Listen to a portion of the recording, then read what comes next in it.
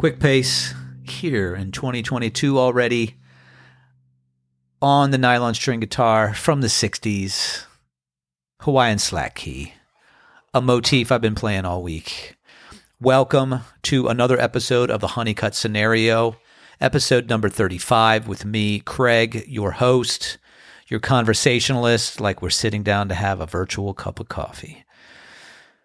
It's been a quick week already. It's been a dynamic week of weather. As I mentioned in the last episode, we had temperature fluctuations, tornado warnings, 60-mile-an-hour winds, high 60s, low 60s, 40s. Today is kind of in between. We'll see what changes, and it's wild.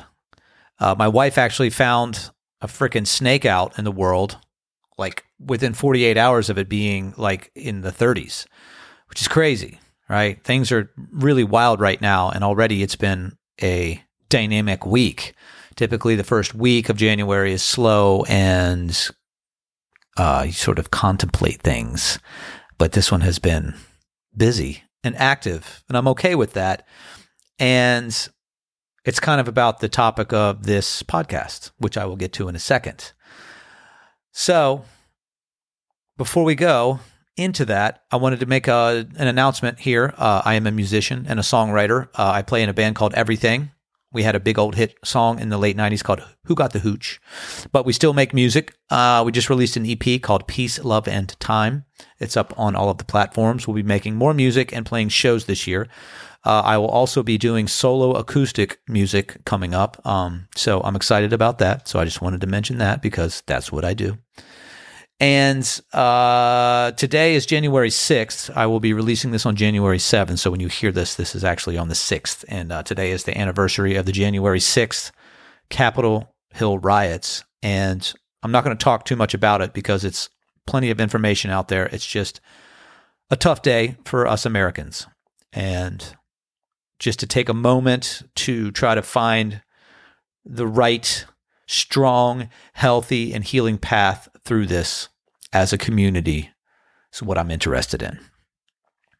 Justice where it needs to happen in a real way, in a correct way, and strength and health for my fellow friends, brothers, sisters, all of it.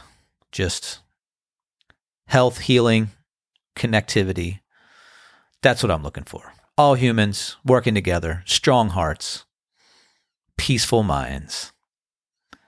You know what I'm saying? The commonality of humans. That's what I'm about. Let's do that. Let's try to find that today.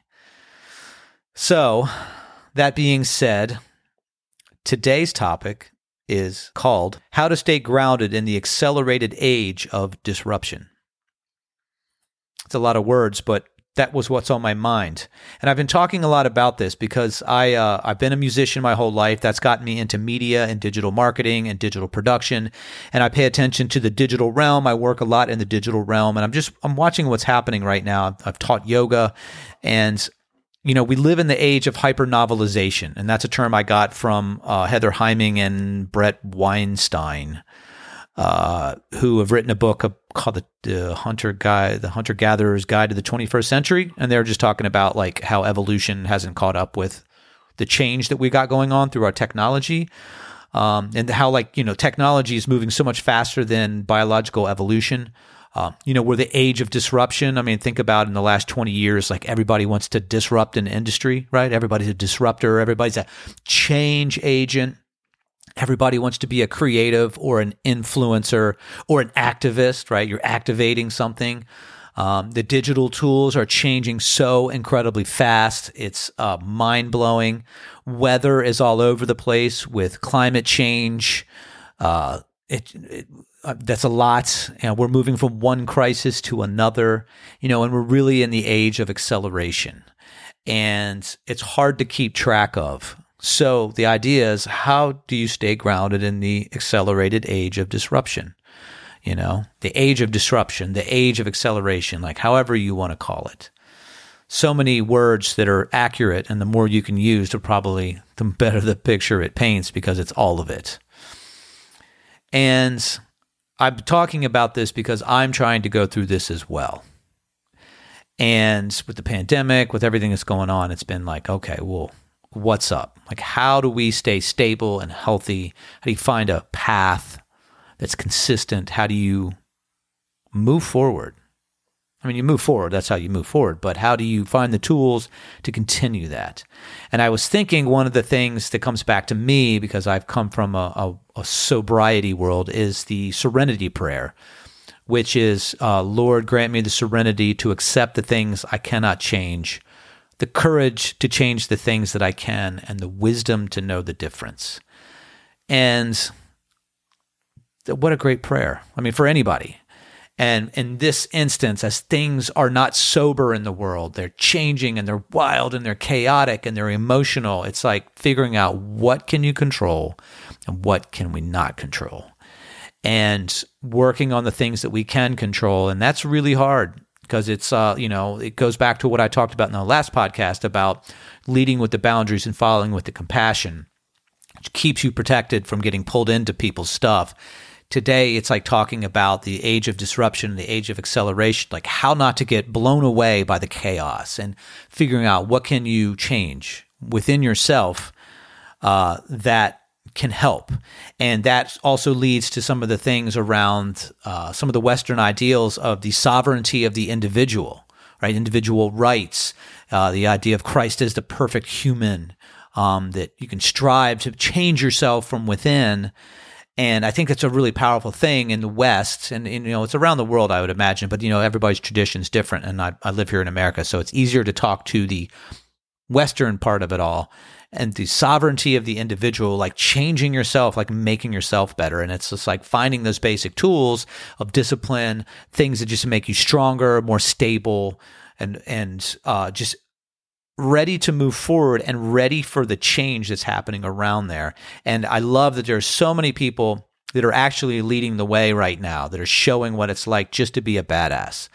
And it's not just about accomplishing things, but it's about a way of living that allows you to be a badass in the world. And I think there's a Musashi quote that's been going around that's, if you know the way generally, you see the way in all things. Right, and Musashi was this great samurai, and the idea is, it's like if you know how to be a master at something, you understand what mastery is in all things, and you start to see the patterns that patterns make, and you start to have that personal sovereignty, and it's like it makes moving forward easier no matter what's going on. And you can see that with the elite warriors, master meditators, master yogis, just people who are badass, and there's just some people who are really good at living. And we all know some of those people. And I have some friends around here who are just like great at the art of living. And you're like, that's awesome. A lot of times it's just simplicity. It's like handling your business. But these are kind of things that are on my mind right now. And, the other thing is I like to make plans, and I like to look forward and come up with ideas and all of that. And I've struggled in the past where come up with a grand scheme of things, and then life doesn't match up with my grand scheme, and then I end up bummed out and pissed off. And I've simplified that over time, but I still like to look forward and think of ideas, and life always just throws curveballs in there. And it's like, okay, cool, what's going on?